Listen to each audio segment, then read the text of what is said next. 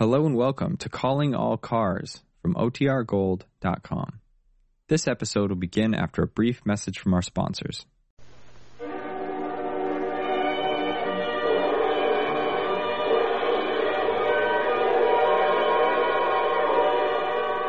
Calling All Cars, a copyrighted program created by the Rio Grande Oil Company. San Diego Police calling all cars. Attention all cars. Broadcast 154. Go to the Prescott Hotel and investigate the report of a murder. The body of a woman is found in a room. That's all.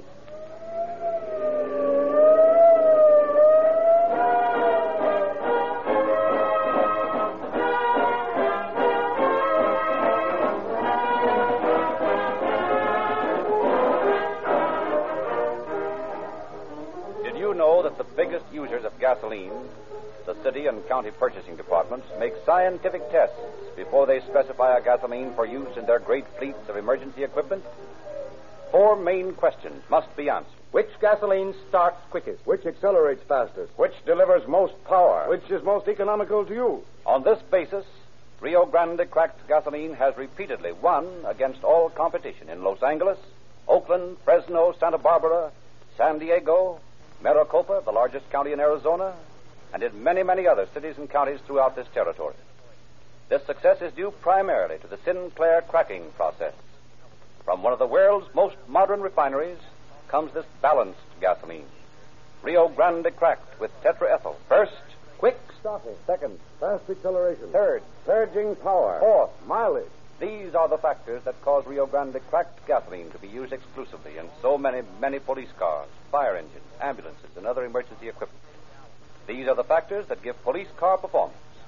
Try Rio Grande cracked gasoline in your car. Do this tomorrow.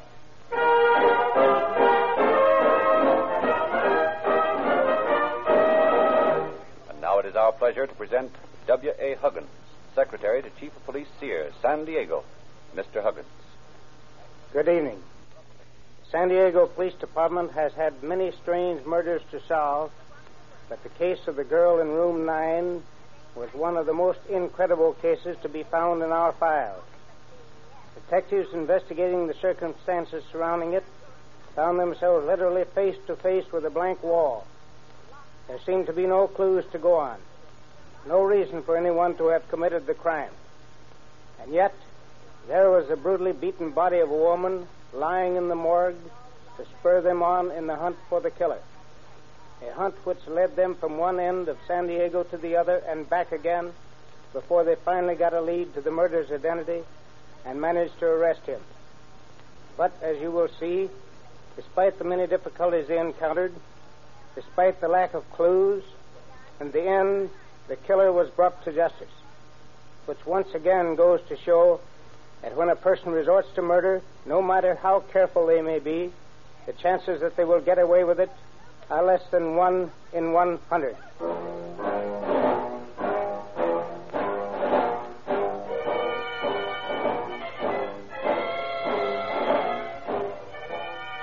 San Diego, May 15th, 1918. The year that is to write Venus to one of history's bloodiest chapters, the war to make America safe for democracy. From every state west of the Mississippi River, a solid line of men pour into the training camps, the good and the bad, the rich and the poor, all reduced to one common denominator in the final desperate drive to meet war's demands. More men, more arms.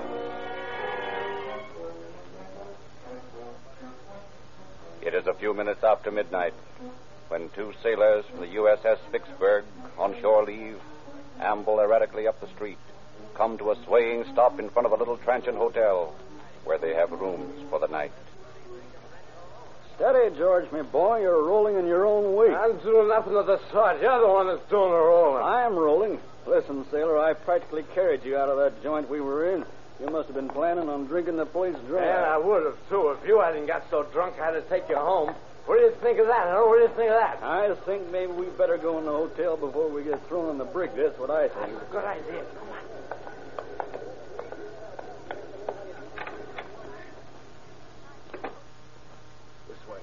This way. Listen, sailor, I said this way. What are you trying to do, start an argument? Sure, anytime. Hi. Oh, come on, George. can't even see where you're going. I'll take you right to our room. Now, come on, stop yet. You don't want to fight, huh? You got cold feet. How do you want? All I want to do is to get you out of this hall before the landlady throws us both out. Come on. These stairs. Easy. That's the spirit. One at a time. One at a time. Don't tell me how to walk upstairs. I was walking upstairs before you were born and down them, too. Sure, I know all about it. Easy. That's it. One at a time. One at a time. One at a time. You sound like a gramophone record that got stuck in a groove. One at a time. One at a time. You want to wake the whole hotel? Come on.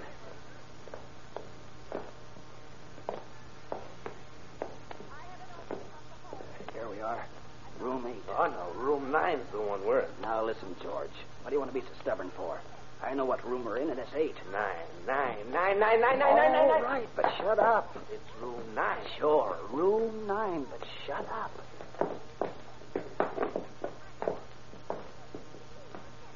Here we are. Now, see if you can stand up till I get the door open. Sure I can stand up. Why wouldn't I be able to stand Quiet. up? There. Now, come on. I'll turn on the light. I can't see in the dark. Only owls can see in the dark. All right, wait a minute. There's your lights. Hey. What's the matter? George, look on the floor. Oh, what's the matter with the floor? I don't see... Oh. A woman. What's she doing in our room? Listen, George, snap out of it. This woman's dead. Dead? Yeah. Look at her throat. Somebody's murdered her. Murdered? Let me see. Look at those finger marks on her neck. Looks like she'd been strangled. Yeah. Hey, look, Al, what are we going to do? We got to let someone know. Maybe they'll think we did it. That's why you got to sober up fast. Oh, don't worry. I'm sober right now. Then come on. We got to report this to the landlady.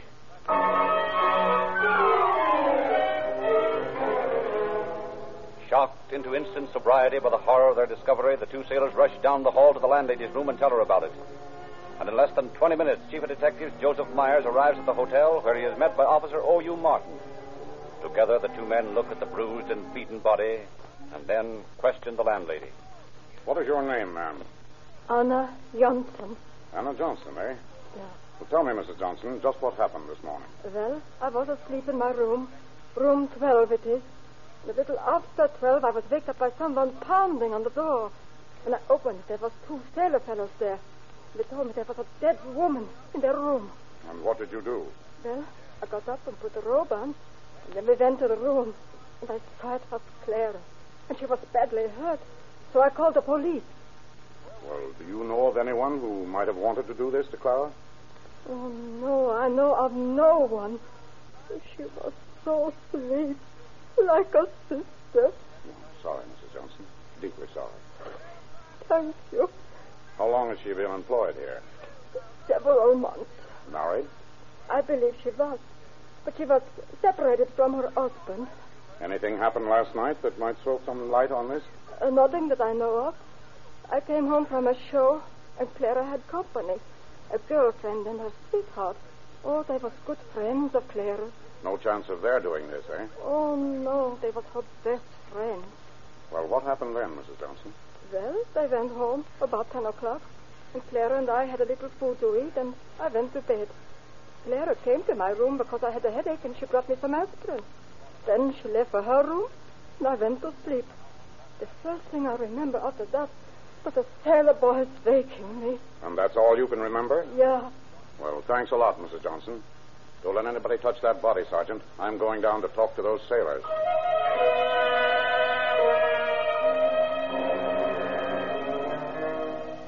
In the small lobby of the hotel, Myers questions the two sailors, satisfies himself that they have no connection with the murder.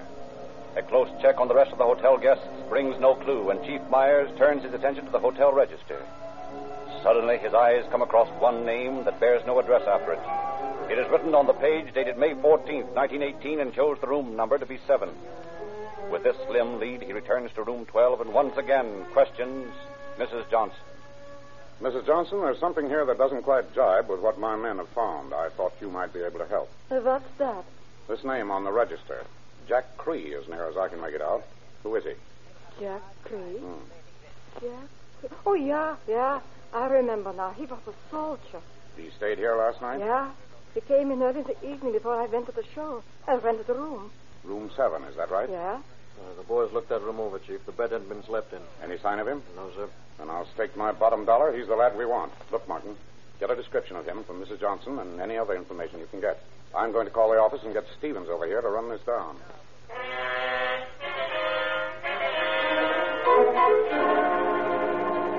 A telephone call to the police station results in the arrival a short time later of Detective H.C. Stevens, who, after learning all he can from Chief Myers, takes charge of the investigation.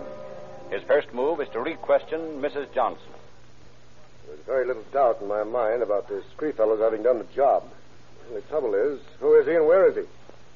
You've got to help us in answering those questions, Mrs. Johnson. All right. I guess I will have to tell you then. But I had hoped this wouldn't be necessary. What do you mean by that? This soldier, the one you was asking about, he did something that I didn't want to tell. He followed me into my room last evening after I had showed him. He began to act terribly. He tried to make love to me. What did you do? I told him he couldn't behave that way in this hotel and forced him to leave. He called me a dreadful name as he went down the stairs. A terrible name. Was the last time you saw him? Yes. Martin, Chief Myers told me you have a description of the man. Is that right? Yes, sir. I just got it from Mrs. Johnson. There you are. Approximately 33 years old, dark complexion, 5 feet 7 inches tall. Not much to go on with about 100,000 men in uniform in San Diego alone. Pretty slim. What about this girl that was killed? She ever had any trouble with any soldiers or sailors, Mrs. Johnson?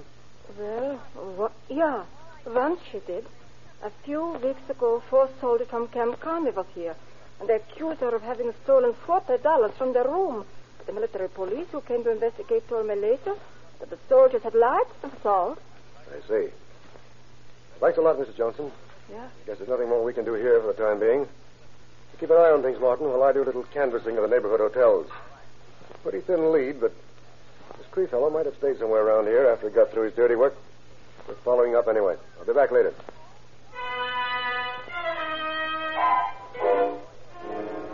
So Detective Stevens begins a tour that takes him from one small hotel to another, up one street, down the next.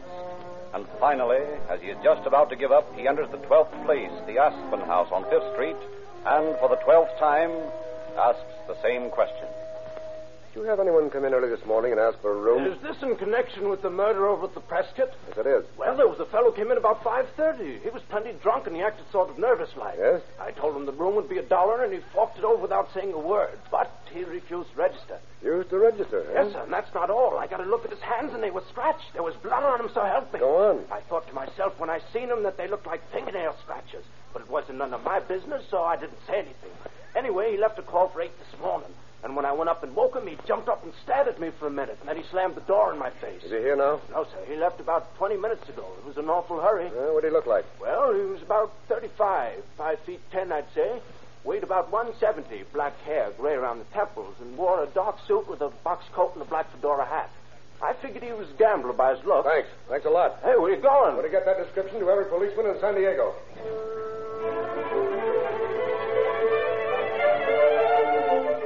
Thus, the first real clue of any importance, and the start of a sweeping dragnet of San Diego. Police bulletins describing the mysterious Jack Cree are issued to every man in the San Diego Police Department, to all bus and train station officials, with orders to arrest and hold if located. And while every available officer in the city looks for the fugitive, Detective Stevens pays a visit to the 4 soldiers who had claimed the murdered woman had robbed them. And though he exhausts one clue when he finds their alibi perfect, he stumbles on to another that sends him to the Naval Training Camp at Balboa Park, where he interrogates one of the sailors. I understand that you're a friend of Ed Bolus, is that right? Yeah, I know him. How well? Well, we went around together a good bit. Guess I know him as well as anyone. Well, tell me something. How did he and Clara Minor get along? Mm-hmm. What do you mean? Did you ever have any trouble? Well, Here, have a cigarette. Oh, thanks, I will. All right. Keep the pack. Plenty more where they came from. Oh, thanks. Cigarettes are pretty scarce out here these days. Yeah, I figured they were. How about Ed and Clara? How'd they get along? Well, they had a little trouble. You know how it goes, another woman and all that. Ed was engaged to Clara, but he sort of fell for this Mary Bedford. It was quite a mess. Well, what happened? Well, this Bedford woman got jealous of Clara and tried to commit suicide.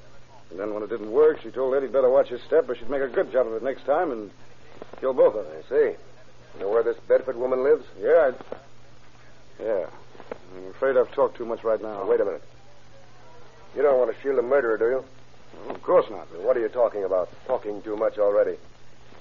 I guess I didn't realize what I was saying. That's the ticket. Where does she live? Over at the Hotel Dinsmore. You know, it's in the same block as the Prescott. Yeah. An odd coincidence, isn't it? Bolus would like to get rid of Clara because she was an obstacle. Mary Bedford would like to do the same because she hated Clara.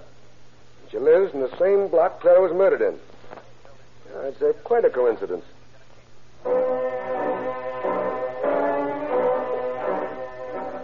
Questioning of both Mary Bedford and Ed Bolus leaves Detective Stevens with a great many doubts as to their alibis. But not wanting to make any direct accusations until he has proof, he has them both held in technical custody as witnesses and then proceeds to run down the many other loose threads of the case. And as each day goes by, it leaves him with some new development. He learns that the janitor of the hotel, a man with a past record, has been missing since the morning of the murder. And immediately word is flashed over the police communication system to be on the lookout for him. Several men are paraded before the landlord of the Aspen House and promptly released when he fails to recognize any of them. The murder of Clara Minor begins to assume the aspect of a huge cobweb, each clue stretching out like one of the web's infinitesimal strands. And at last, with hundreds of leads to run down, each one vitally important to his case, Detective Stevens talks to his superior, Detective Inspector Paul J. Hayes, and requests another man to assist him. I'd like to be able to do it, Henry. You know that without my saying it. But we're up against the wall for men. All the boys are out on jobs. Isn't there just one you could get away from some other job and let me have? Not a chance. As a matter of fact, I just assigned the last one I had to the Clover robbery deal. You know the one 2 sailors robbed and beat him the other night? Yeah. I've got plenty of trouble over that. Every citizen in San Diego is on our necks to get the ones who did it. Well, I guess that settles that, huh? I'm afraid so, Henry. I know what a tough nut you have to crack. But it's all yours. All right, Inspector. Thanks anyway. If you come out all right with your Clover deal. Thanks. If I don't, I'm liable to be looking for a new job. At least I will if the citizens of San Diego have anything to say about it. I'll beat it before you think of something else you want. Right. Good night, sir.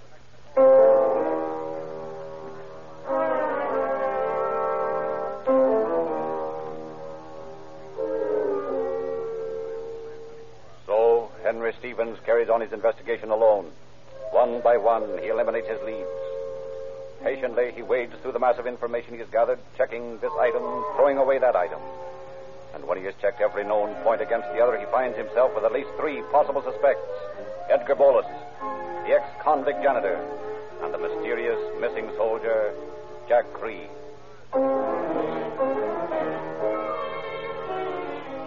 Follows days upon endless days spent in training camps, in saloons, in hundreds of dives where soldiers and sailors meet to drown out the cares of the day with women and alcohol. Always the same question foremost in his mind. Pardon me, buddy, but do you know of a Jack Cree in this outfit? Jack Cree? Oh, never heard of him. Where's he from? Never mind. Doesn't matter where he's from.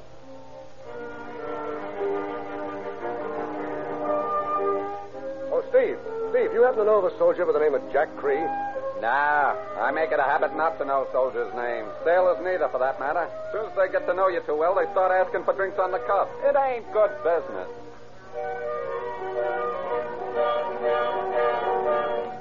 I'm looking for a man by the name of Cree, Lieutenant. Jack Cree. You happen to have one in your outfit with that name? Sorry. There's no one by the name of Cree in the 40th Division. Was there anything else? No. Thanks anyway. I hadn't figured there would be. So it goes, day after day, night after night, and still no sign of the missing man.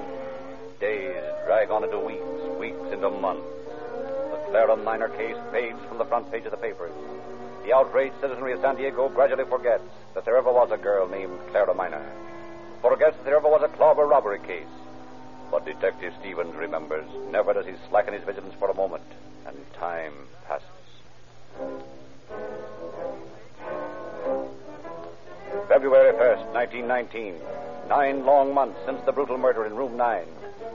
In the office of Captain Frank McGraw, the United States Intelligence Service, a captain of the guard stands. 2 young soldiers from Camp Kearney in his custody. Sergeant Kelly, sir. Reporting with Privates Willis and Waterman. All right, men, relax. Thank you, sir. So you're Willis and Waterman, eh? Tom Willis and Alan Waterman. Is that right? Yes, sir. Well, men, we've caught up with you at last. And that's going to be pretty tough on both of you. What do you mean by that, sir? You know only too well what I mean, Waterman. That watch you men pawned has turned up in Oklahoma. And it was pawned there by a girl who was a sweetheart of one of the boys in the 21st. You're from the 21st, are you not? Yes, sir, but I don't know nothing about no watch. Well, how about you, Willis? Your memory any better than your buddy's? No, sir. I don't know what you mean, sir. I never pawned a watch anywhere. That's right. You didn't pawn it. But one of you gave it to a girl, and that girl made the break. Now, how about it? You don't know nothing about it, Captain, and I don't know neither. Afraid he might spill, eh, Waterman? Well, I think you're right about that. I think he will spill when Detective Sears and Kelly get talking to him. Those boys have a way with them that usually gets results.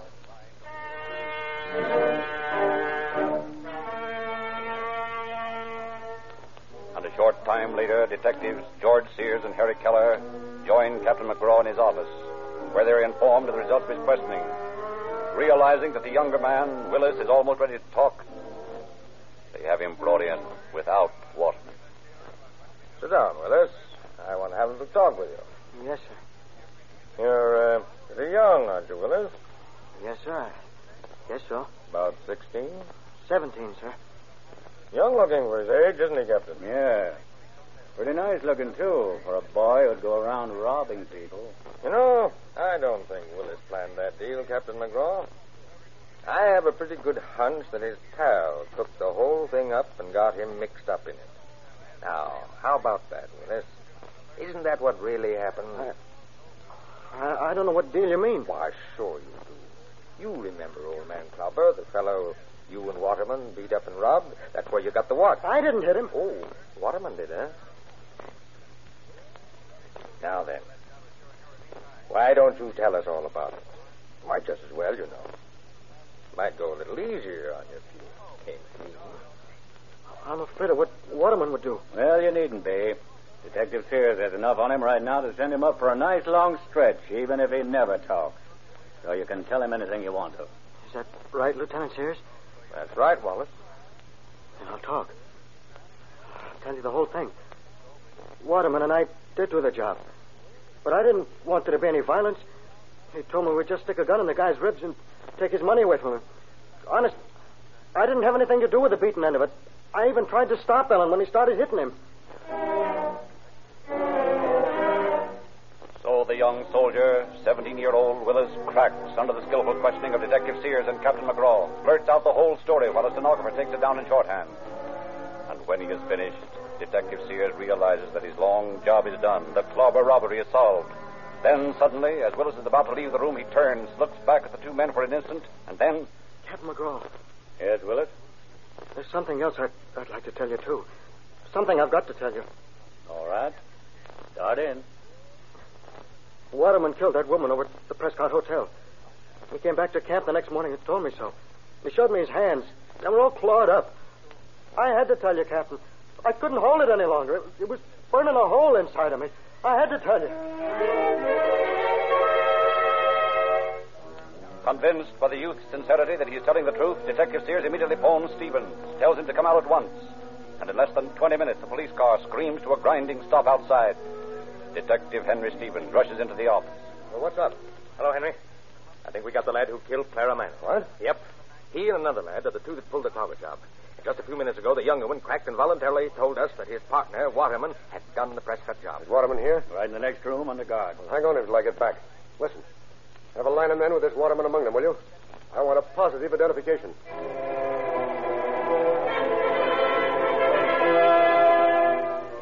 Rushing back to town, Stevens bundles the landlady, Anna Johnston, into the police car with him and heads back for the camp. Arriving there, they discover a full company standing at attention in the driveway. Asking Mrs. Johnson to follow him, he walks down the line of men. Halfway down the front rank... There is the man. How can you remember me after such a long time? Because you called me that horrible name. That's why. I could never forget you. Well, Waterman, I guess that settles your future for a while. Come on, I've got a lot of things to ask you.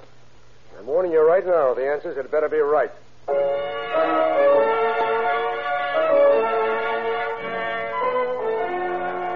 But Alan Waterman refuses to talk. For hours, Stevens hurls questions at him, and the answer to each one is always the same. Waterman will not crack. Then Tom Willis is led in to stand face to face with his partner. Slowly, haltingly, fear staring out of his eyes, he repeats the story he has told McGraw and Sears. Then, suddenly... All right, kid. You can stop talking.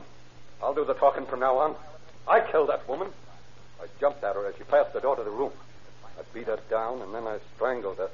With these two hands, I strangled her. Just the same as I'd strangle anybody else who made insulting remarks about soldiers. Go back to the room now, kid. Thanks. She said the soldiers was no good. So I decided to kill her. I waited out in the hall until she passed, and then I grabbed her. She didn't even have time to yell. Is that your only reason for killing Clara Minor, Waterman? Yeah, that's the only reason. She said what she did. I knew then that I'd have to kill her, and I did. I strangled her with my bare hands. And then I took a lace from my leggings and wound it around her throat till she stopped moving. No one can talk about soldiers that way and get away with it, because a soldier is the finest person in the world.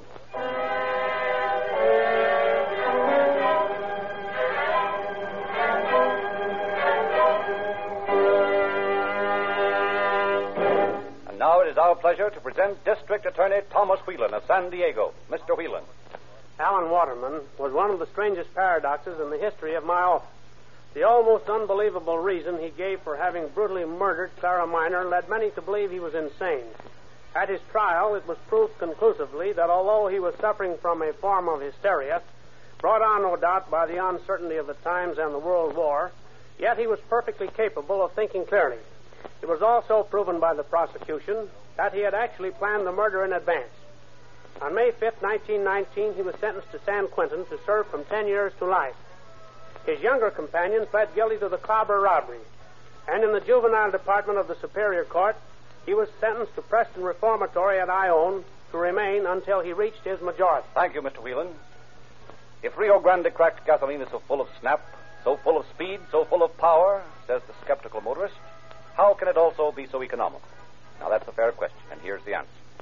By the patented Sinclair cracking process, gasoline is so thoroughly broken up, that is, so thoroughly cracked, that every possible atom of energy is available for instant combustion. No unburned gasoline drips down your cylinder walls. No raw gasoline escapes through your exhaust. More of each gallon is turned into power. That's why Rio Grande cracked gasoline is more economical. And that is also why Rio Grande gasoline powers more police cars, fire engines, ambulances, and other emergency equipment wherever it is sold than any other brand. Parallel in importance to the Sinclair cracking process for gasoline is the refining process used for Sinclair motor oils. Here it is a case of doing the same job as others, but doing it better. Sinclair Pennsylvania and Sinclair Opaline are thoroughly de-waxed and de-jellied. They flow more freely, stand up under harder abuse, and last longer. Therefore, they make your car last longer. Go to your nearest Rio Grande independent dealer tomorrow and try a crankcase full. And be sure to get a copy of the latest Calling All Cars news, thrilling detective stories, radio and movie news, and free gift news for the youngsters. All about the free Junior Detective and G-Man outfits. How you can get a dozen different free gifts just by using a few gallons of Rio Grande cracked gasoline.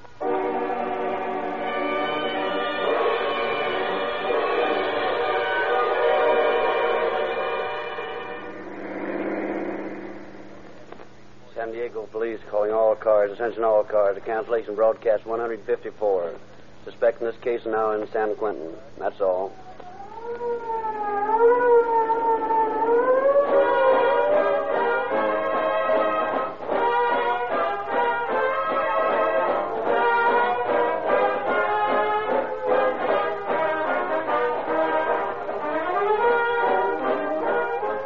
This is your narrator, Frederick Lindsley, bidding you good night for the Rio Grande Oil Company. This